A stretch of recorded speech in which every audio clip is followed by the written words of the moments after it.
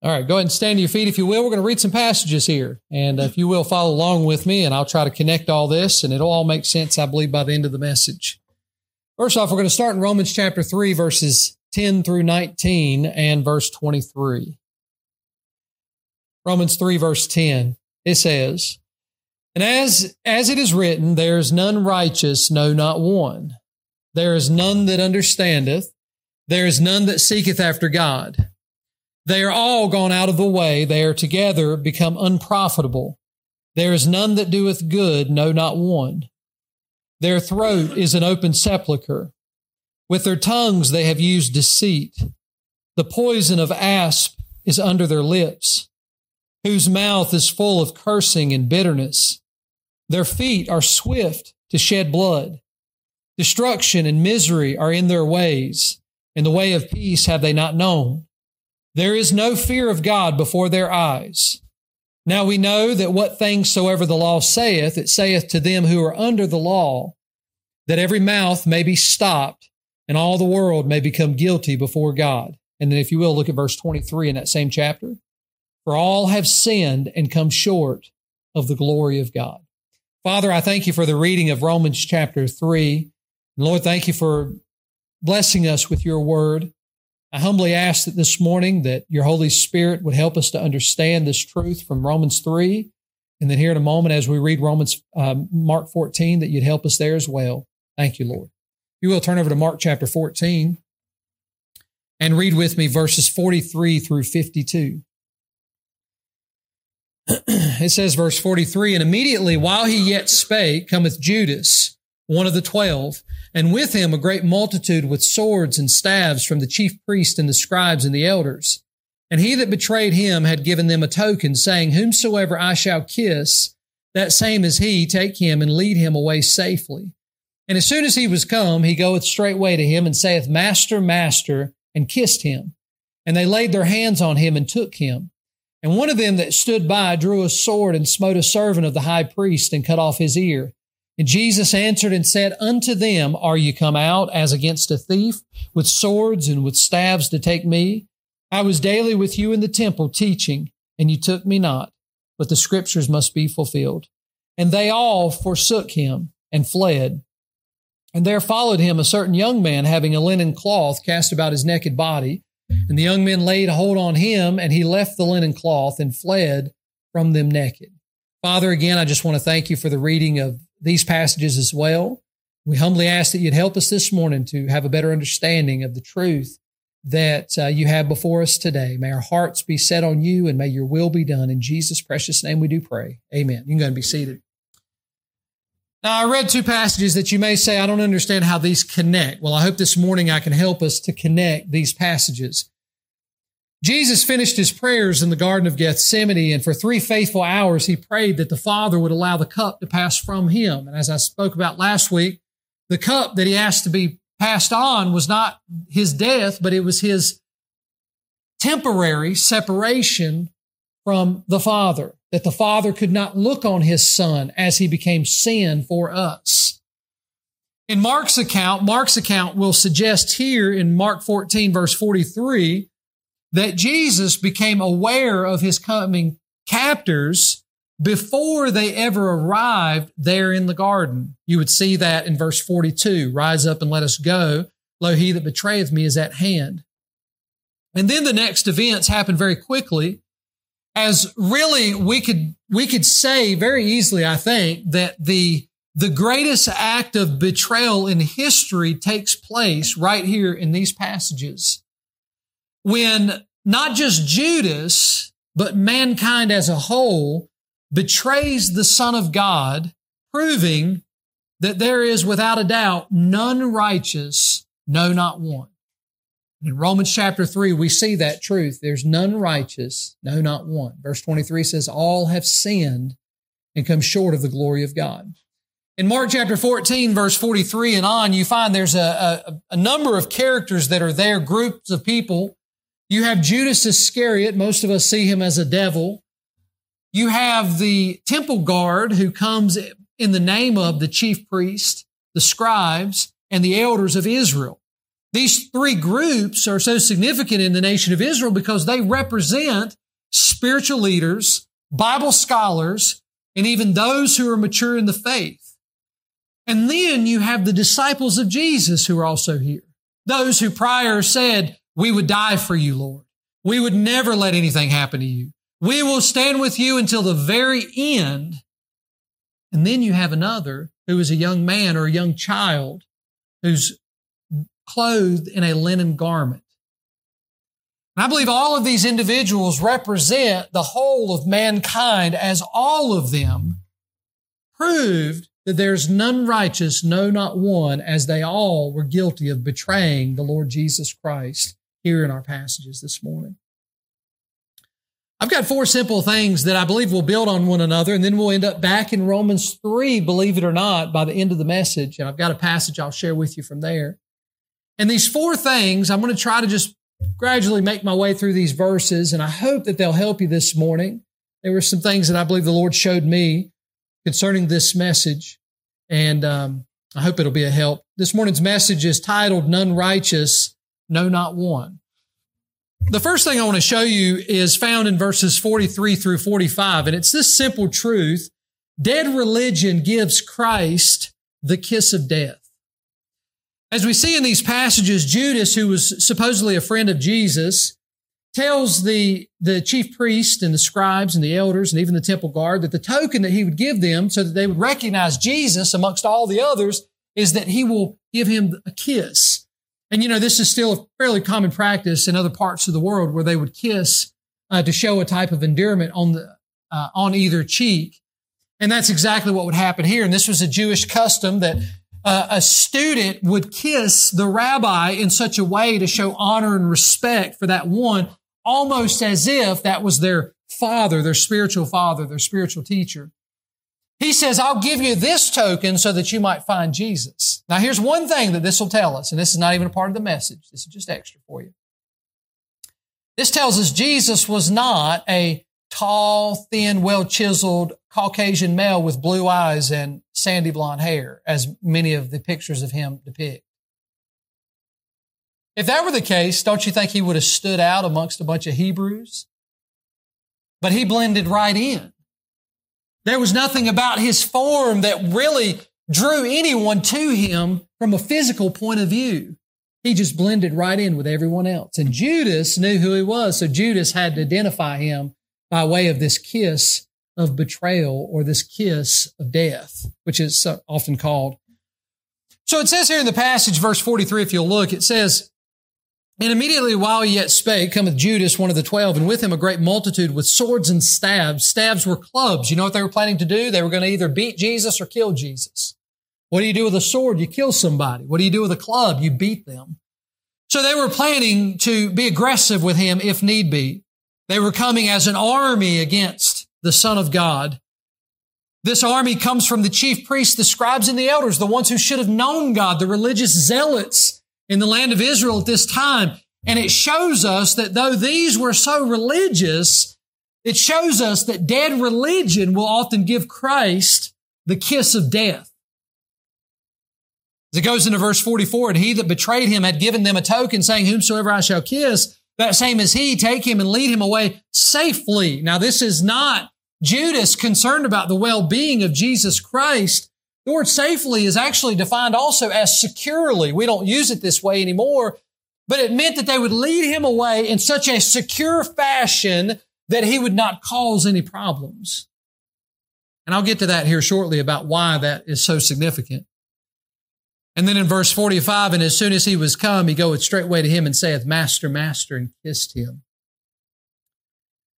We find that first off, when it comes to dead religion giving Christ the kiss of death, the idea is that in religion, in dead religion, there's often knowledge there of the things of God. You can go through a church like this. You could go through other churches. You can go through other types of churches, denominations and such. And you can find people that are very religious. But that religion is dead because they have no relationship with the Lord Jesus Christ.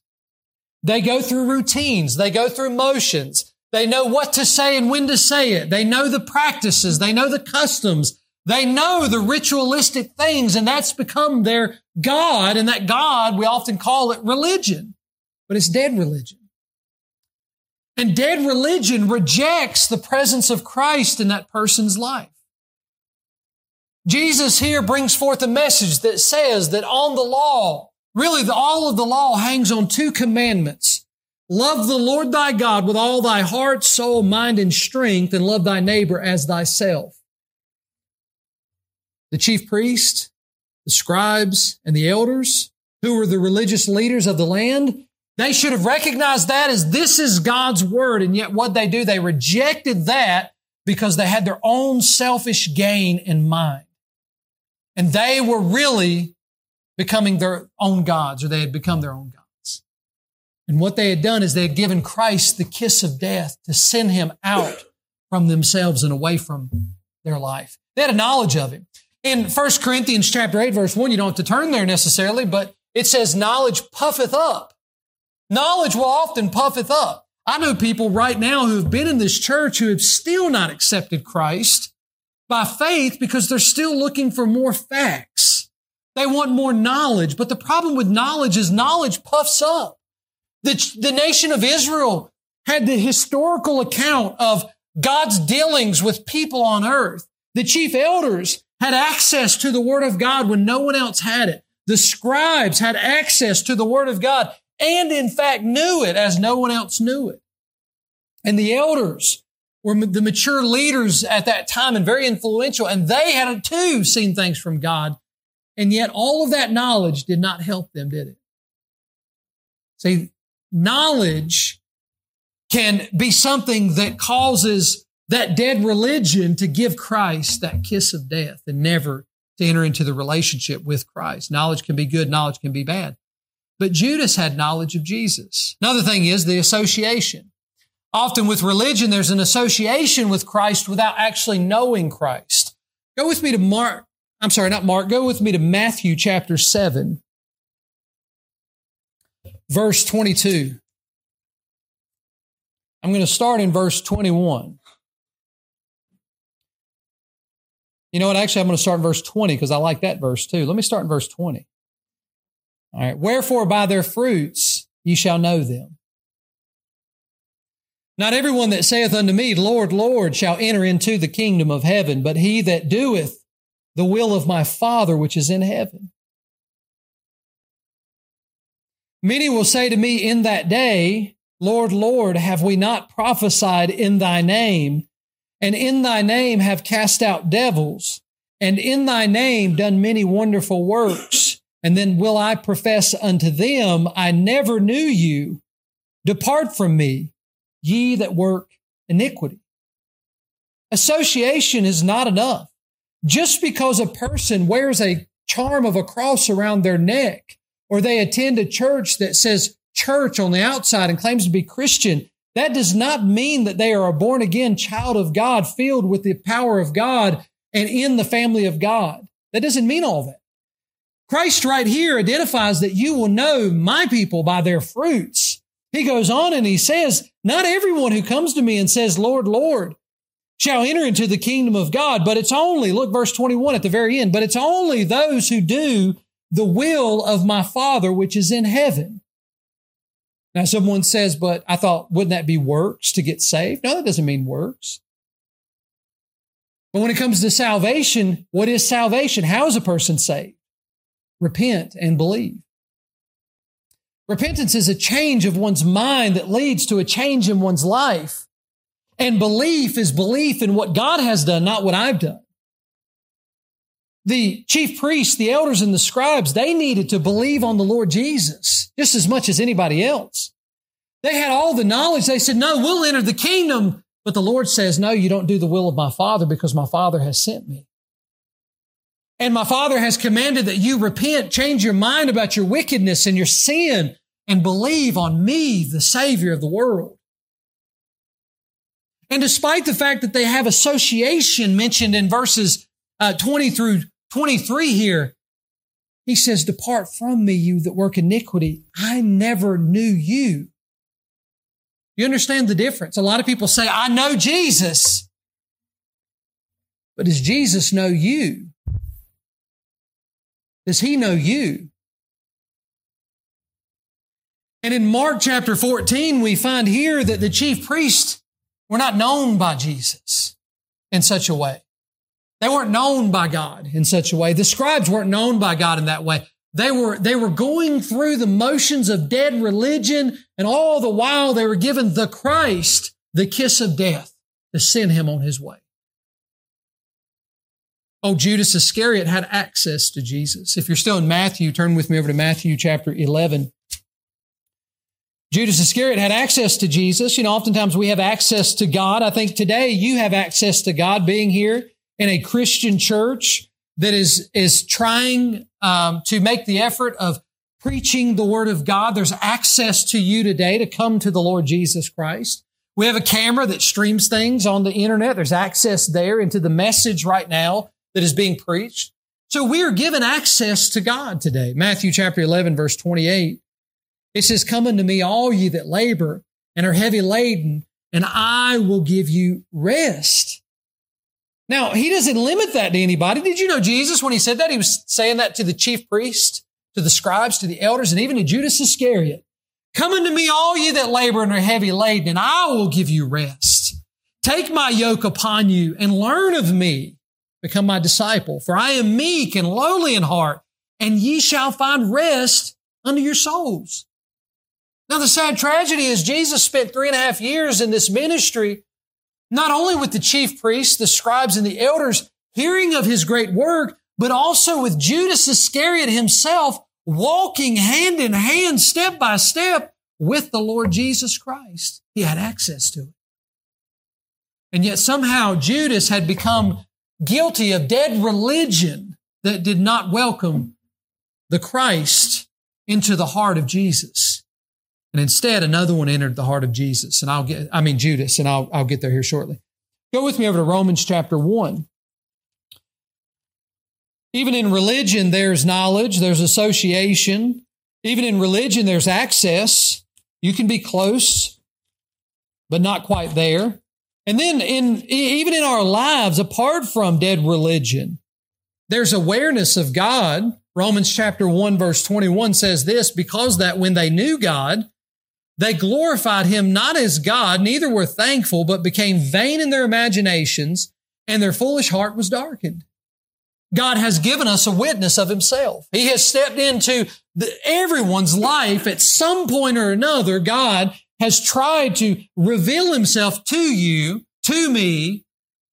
And often, even though we might know a part of God, we don't glorify him as God. We allow him to become something else. And through our, as it says here, foolish hearts, because of our foolish hearts, we darken the reality of a living God. There's awareness. Judas had awareness. Christ was right there, right in his presence. He heard the message.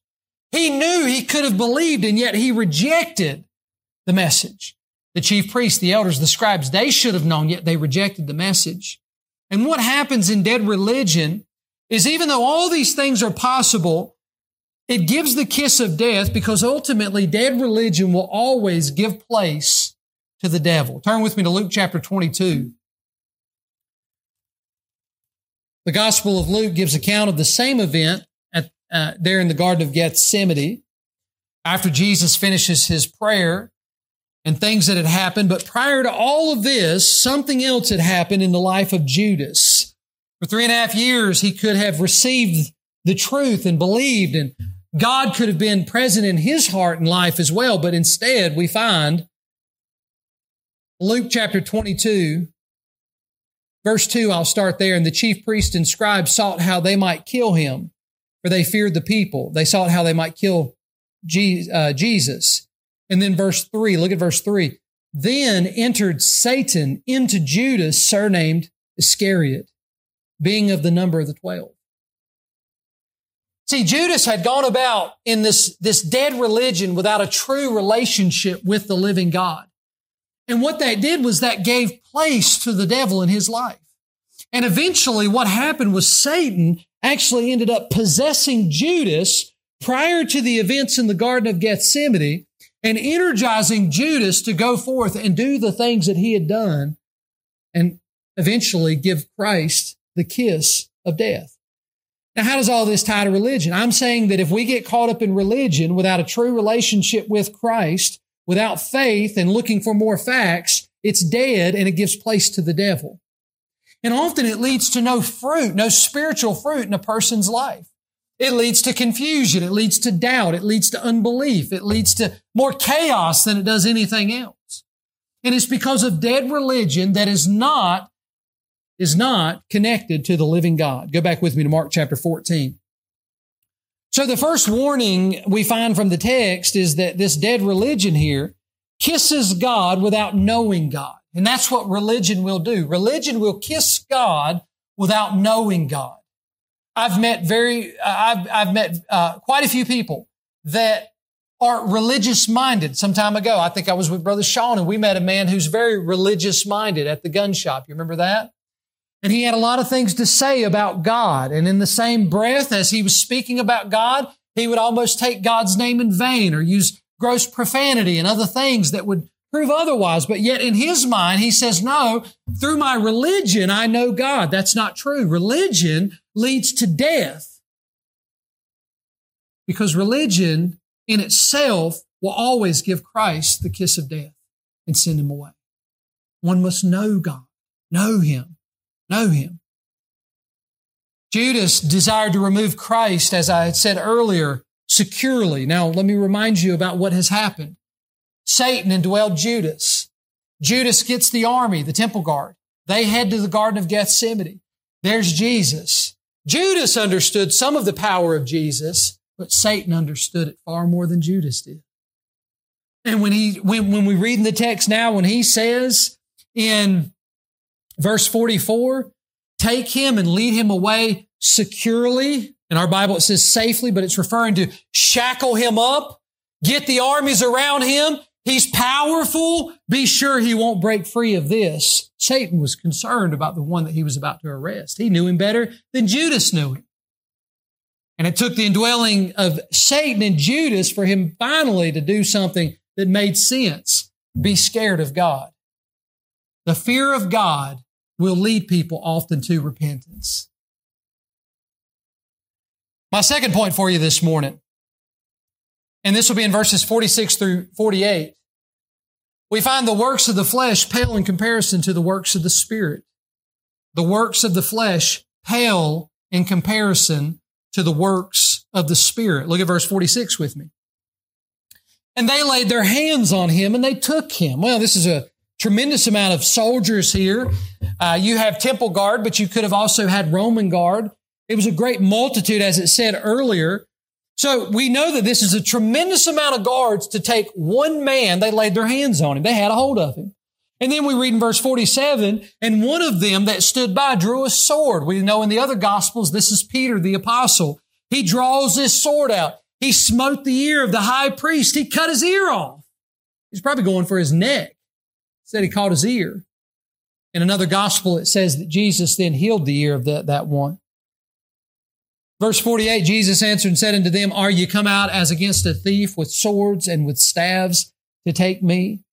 Works of the flesh pale in comparison to the works of the Spirit. We find here that a great multitude of soldiers came forth to stop Jesus. But I want to show you something in Matthew 26, which is a parallel passage of this passage.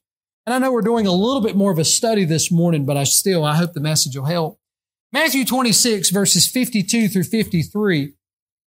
Before we read those passages, I'll remind you, Jesus just spent 3 hours in the Garden of Gethsemane praying to his heavenly Father, filled with the Holy Spirit at this point, surrendered to the full will of the Father. The disciples didn't do that. Peter, James, and John fell asleep every hour. They could barely hold on to pray just a little bit, to seek the power of God so that they would not be led into temptation. You have one who goes forth in the power of God. You have another who goes forth without the power of God.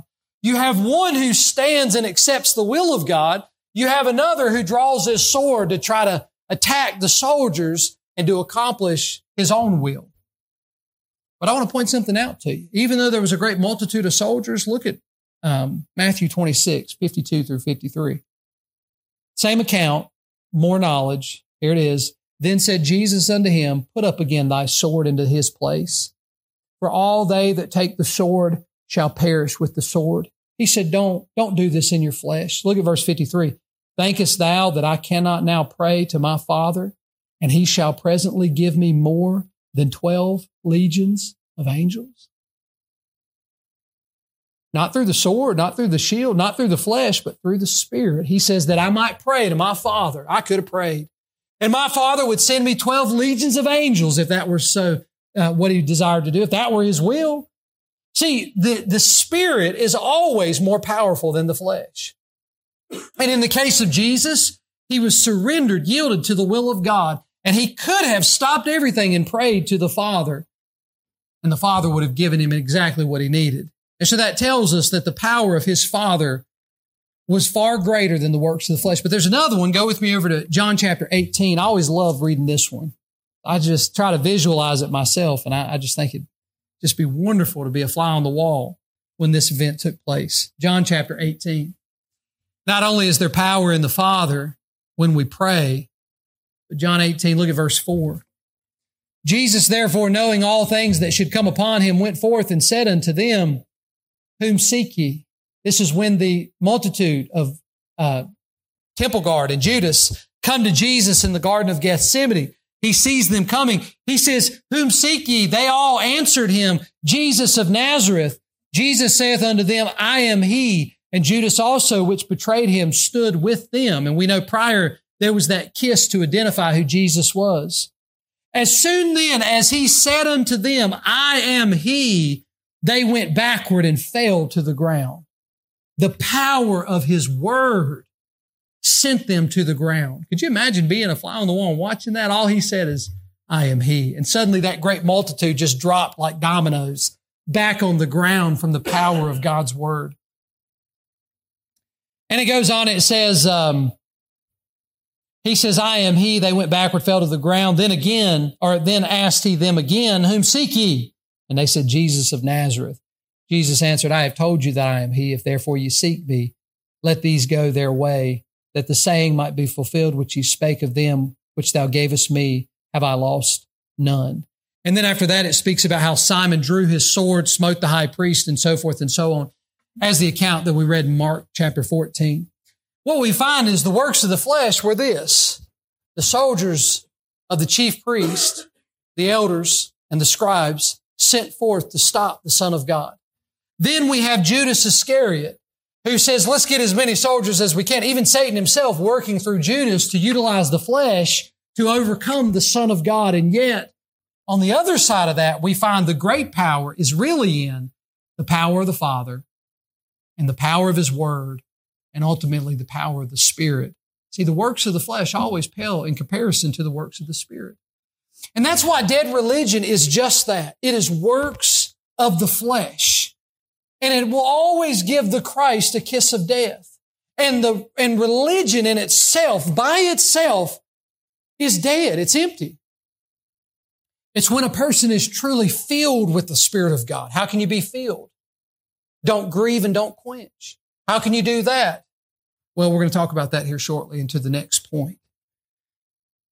The third point I give you here is this: the spiritually dead cannot hear spiritual truth. Look at verse 49 with me. Mark chapter 14 again. The spiritually dead cannot hear spiritual truth. Verse 49, after Jesus is being arrested and these great events have taken place, it says, I was daily with you in the temple teaching. Daily. For 3.5 years, on and off, Christ had returned down to Jerusalem, and there he had taught, and these temple guards had heard him teach and preach his message. They heard truth come from the mouth of the Logos, the Word, which is God's manifestation of his truth.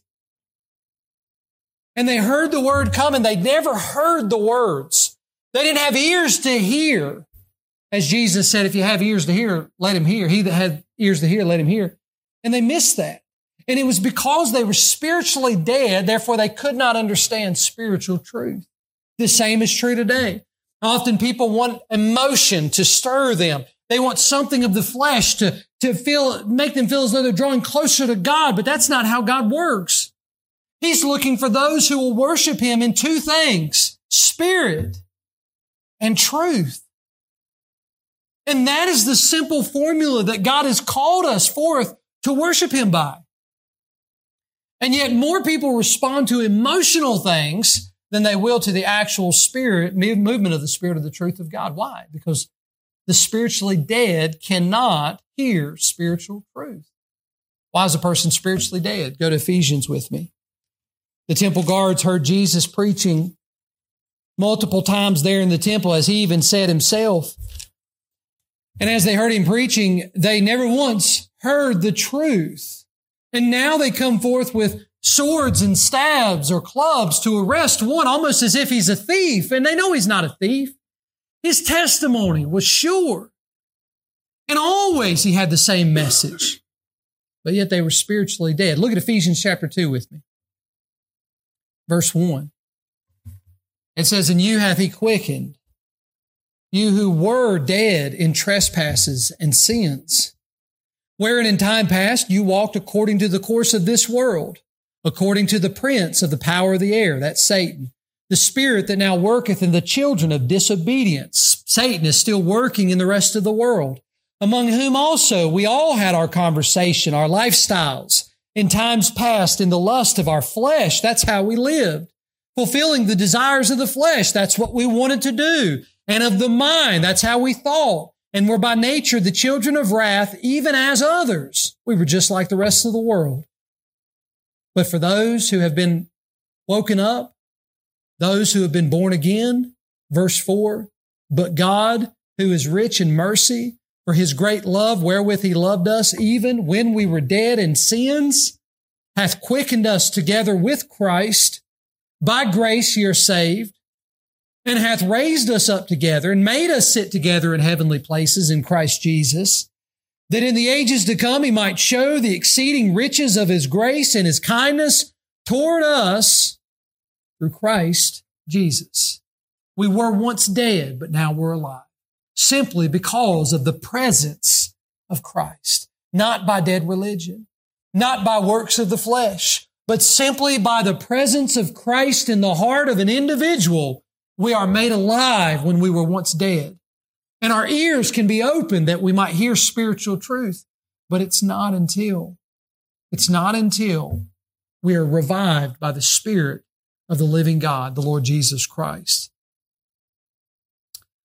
The spiritually dead cannot hear spiritual truth, and what keeps us spiritually dead is really just two main things that I've written down in my notes here: sin and Satan.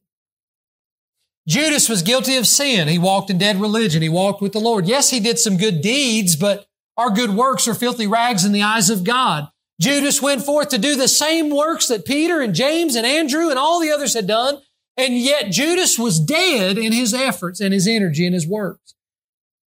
He had dead religion. Dead religion. There was no fruit in his life whatsoever that would say, "This is a child of God and God knows this one." Sin kept him that way. His love of money. He was probably a thief prior to his involvement with Jesus. He coveted after money often. He held the money bag. But then what happened in Luke 22? Satan entered into him. The two things that'll keep us spiritually dead, sin and Satan. For a child of God, the same can be true for you. You say, "Preacher, I don't hear God anymore. Preacher, I don't feel close to God anymore. Preacher, I just don't feel like God's working through me." Have you examined your life? Is there sin there? This sin grieves the Holy Spirit. Are you walking by faith? If not, you're quenching the Holy Spirit. Has Satan found place in your life due to unconfessed sin of bitterness or lust or fear or unbelief or whatever have you? Any of those things would give place to the devil, and it leads to a dead religion that doesn't have the living God in the midst of it. There's no life in that religion, and there was no life in Judas. And that's why he was able, without hesitation, to enter into the garden on that night under the cover of darkness, hidden from the public, hidden from the light of the sun, and walk up to the Son of God, the Lord Jesus, and say, "Master, Master," and lean in and kiss him. Master, Master means rabbi, rabbi. It was a term of endearment, and certainly was something special for a student to say to one who was teaching him. And yet he was able without hesitation to do such things. And many people that end up with dead religion, they'll do the same thing. They'll blaspheme the name of God and not think twice about it. They'll neglect the works of Christ and not think twice about it. They'll take the vessel that is their body that has become the temple of the living God, and they'll use it for works of darkness instead of works of righteousness and not think twice about it. Why? Because dead religion will always give Christ the kiss of death. And it proves that, again, there's none righteous, no, not one. The spiritually dead cannot hear spiritual truth. And then my fourth point this morning, as I wrap this up, as we move into the last few passages, there's a little bit of an odd story here. But I want you to, and I'll give you the point here in a second. I want to go and read this. Go back to verse 49 with me. We're in Mark 14. It says, I was daily with you in the temple teaching, and ye took me not, but the scriptures must be fulfilled. This is the will of the Father, that I might be taken, is what Jesus was saying. But they couldn't hear the truth either. Verse 50, and they all forsook him and fled. You know, that's not referring to the temple guard who were there to arrest him. That's referring to his followers. The same ones who prior had claimed that even in this night, verse 31, if I should die with thee, I will not deny thee in any wise. And yet, moments later, because all they had was religion with a lot of zeal, we find that all of them forsook Christ and they fled for their lives, proving their own unrighteousness. But then there's this story in verses 51 and 52 about this young man. It says, and there followed him a certain young man, that means a youth. So we would consider that some type of adolescent, having a linen cloth cast about his naked body. This linen cloth was a type of nightgown. One would sleep in it at night. And this is all speculation at this point because it's not in the scriptures. But later in the book of Acts, we learn that John Mark, who is the writer of this gospel, that his mother would hold prayer meetings here in near this area in her house. And that the apostles and the Christians in the book of Acts, which is just a few years later, would gather at Mark's mom's house for prayer meetings. And it's believed that Mark's mom was first a disciple of Jesus during his earthly ministry. Mark becomes a disciple of Jesus also. And that they had seen the temple guard head out to the Garden of Gethsemane, and that John Mark quickly throws on his nightgown without anything underneath it because he was in haste to get to Jesus to warn him about what was taking place. And then he arrives too late as he sees this whole event taking place here. And he's in this nightgown-like garment. But then it goes on, it says in verse 51, and the young men, plural, laid hold on him. Some young men must have been there that were going to try to capture Mark, thinking maybe he needed to go home or maybe he needed to go and talk to one of the chief priests. I'm not sure. It doesn't say. But they tried to grab hold of him, and then Mark himself, well, if it is Mark, this young man, he left the linen cloth and he fled from them naked. Sounds so strange, doesn't it? But it was as if the garment that was cast about his body so that he might hastily get there was ripped off of him, and he fled naked. My fourth point is this: the righteousness of Christ exposes the nakedness of sin. The righteousness of Christ exposes the nakedness of sin. This young man, this youth, left behind this linen garment. Often in Scripture, we find that the linen garment was a symbol of righteousness. But it wasn't the righteousness of Christ. It was the righteousness that this young man had casted upon himself. And then we also learn in Scripture that nakedness was the first sin of shame mentioned in the Bible in Genesis chapter 3, when their eyes were open and they knew they were naked. And they sewed fig leaves together to cover their nakedness. It reminds us that all have sinned and come short of the glory of God. And the truth is, in the presence of God, no matter if you are the chief priest You are the scribe. You are the elder. You are Judas Iscariot. You are the followers of Christ, or you are this young child who was robed in this linen garment. All have sinned and come short of the glory of God. And there is none righteous, no, not one. We are all naked in our sin before a holy and righteous God. And often with religion, we try to cover up what we are, but it cannot be hid by our religion. The fact that we are sinners who have come short of the glory of God. And the only way to cover our unrighteousness is to be robed in the righteousness of the Lord Jesus Christ. I find it interesting that this linen cloth, which is the Greek word sindon, and it is mentioned only this number of times, is mentioned 6 times in our New Testament. 6 times. We find that the first mention of this would be in Matthew chapter 27, verse 59. And it mentions Jesus' birth. Matthew chapter 27, verse 59. That's not right. I didn't write that down right. I think I mean chapter 1. Verse 59. Let me see if I got that one right. But it speaks about how this linen garment, that's not right either. I wrote that verse down wrong. But it speaks about how this linen garment was actually used to wrap Christ up when he was a babe. He was wrapped in swaddling clothes. Well, that linen garment that he was wrapped in was sindon, which is the linen cloth that Mark found upon himself. The second mention we find is in Mark 14, which is the young men's garment that he wore, a linen cloth that covered himself. And then the third mention is during Jesus' death. It's the garment, the fabric that they used to wrap his body after he died. So it was birthing rags, it was burial rags, but also it was what was wrapped up around this young man. And I believe it reminds us that man's righteous garments will not remain in the presence of God. Christ was wrapped in his garments when he was born. He went on to live a sinless and perfect life. After he died, he was wrapped in those garments and he rose from the grave. But in the case of this young man, he wrapped himself in a similar linen garment, but yet when he was in the presence of Christ, his nakedness was exposed. Because again, there is none righteous, no, not one. I want to take you to a few passages here as we wrap this up. Isaiah 61:10. We'll start there, and then Revelation 19. So just get those two prepared, if you will. Isaiah 61:10.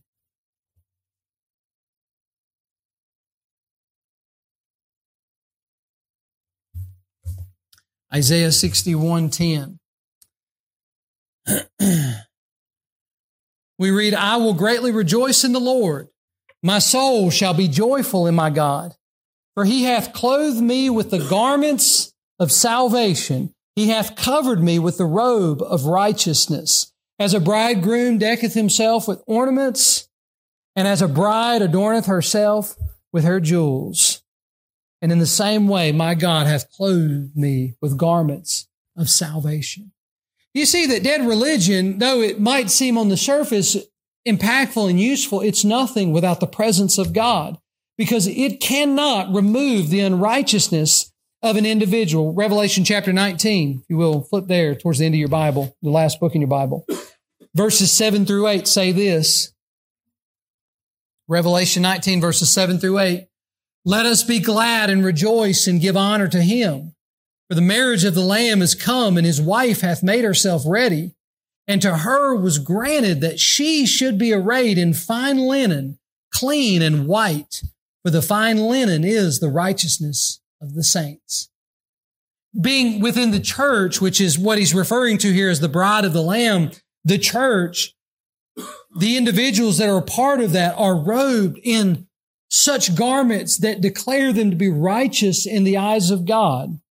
I've got 2 more passages here. Go back with me to Romans chapter 5.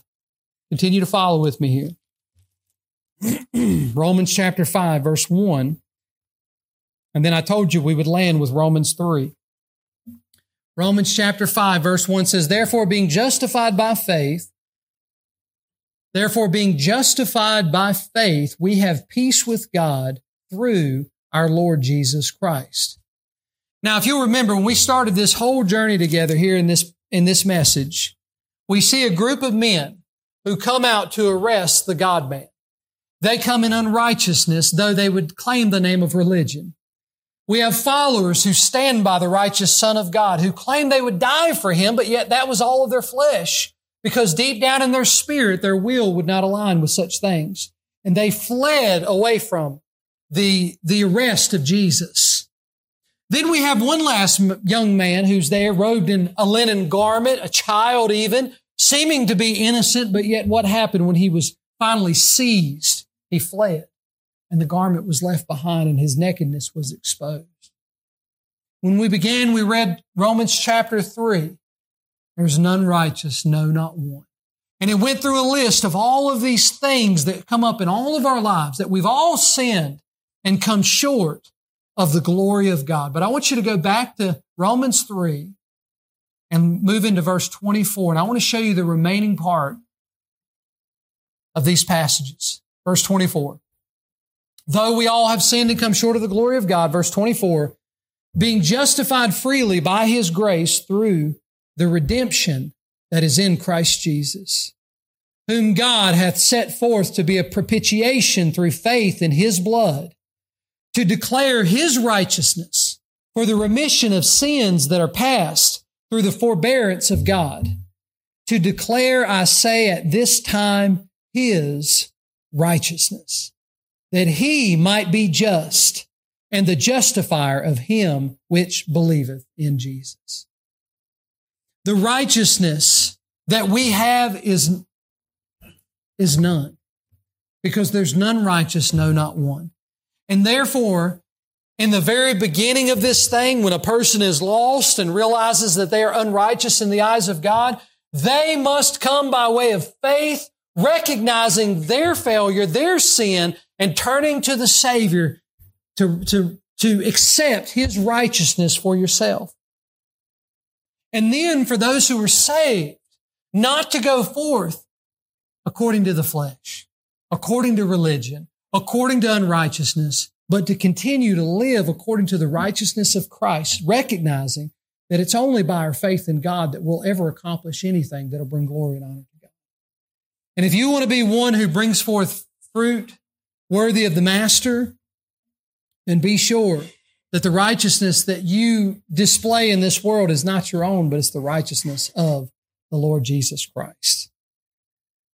Let's pray. Father, we love you and thank you this morning for the message. I pray that it was able to touch hearts this morning as you saw fit to touch them, Lord. We recognize here in the Scriptures how Judas went forth, one who walked with Jesus day after day.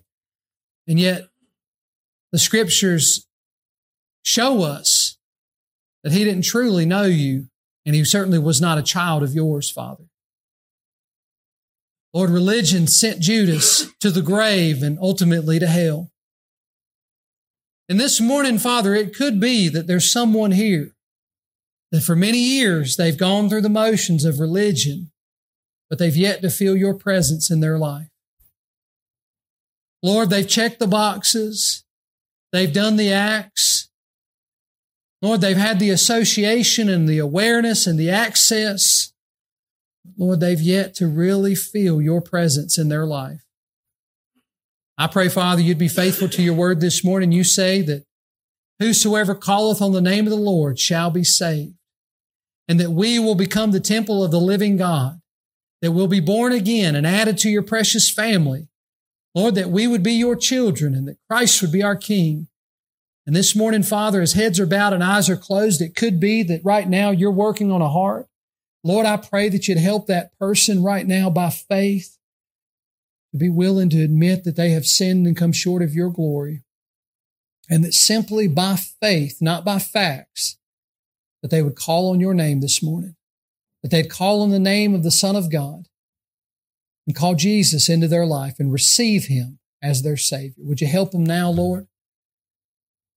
Father, would you help them now, please, I pray. Lord, you said none can come to you unless the Father draw them. We pray this morning that he would draw those who need to be drawn.